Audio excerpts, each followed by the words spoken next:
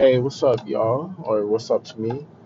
This is another installment of my podcast. It's me just ranting. Just wanted to mark this timestamp this moment because just recently, not too long ago, probably like 30 minutes ago.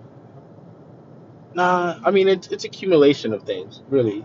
But I just had like a kind of mental breakdown probably like 3 minutes ago because I lost my wallet. I found it though, but I lost my wallet. But yeah, that breakdown just really just made me realize that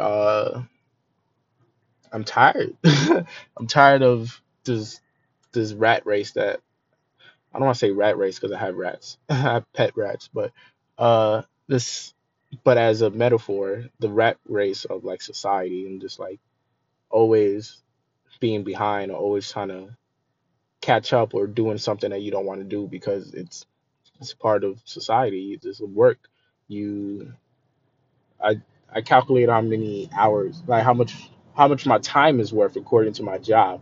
So because today I'm working a 17-hour shift.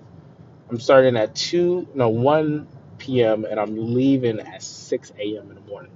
But I was just looking at how much 8 hours of my time is worth in my job, and it's $106 and like 4 cents. I think that's like before taxes. And this got me thinking, like, am I really worth 8 hours of my time? Is it really worth $108.04? And what is that saying about myself? Like 8 hours of my time? I don't think 8 hours of my time is worth that much. I feel like I know I'm worth more than that. So it's just now me realizing that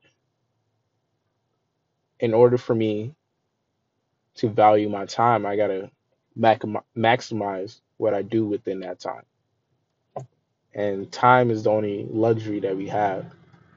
And I'm being a victim of procrastination and a victim of my own mind to the point where I don't appreciate time. And my job is telling me 8 hours of my time is $108.04. I'm saying 8 hours of my time is worth 10,000, even more. So now all I have to do is just put in the work. And I'm on my way to work now, but I just think I'm finally through. I know I'm finally through with this cycle of being behind, being broke, running around. Uh, so I'm just marking this moment right now for myself and to other people to know that I'm done with this rat race.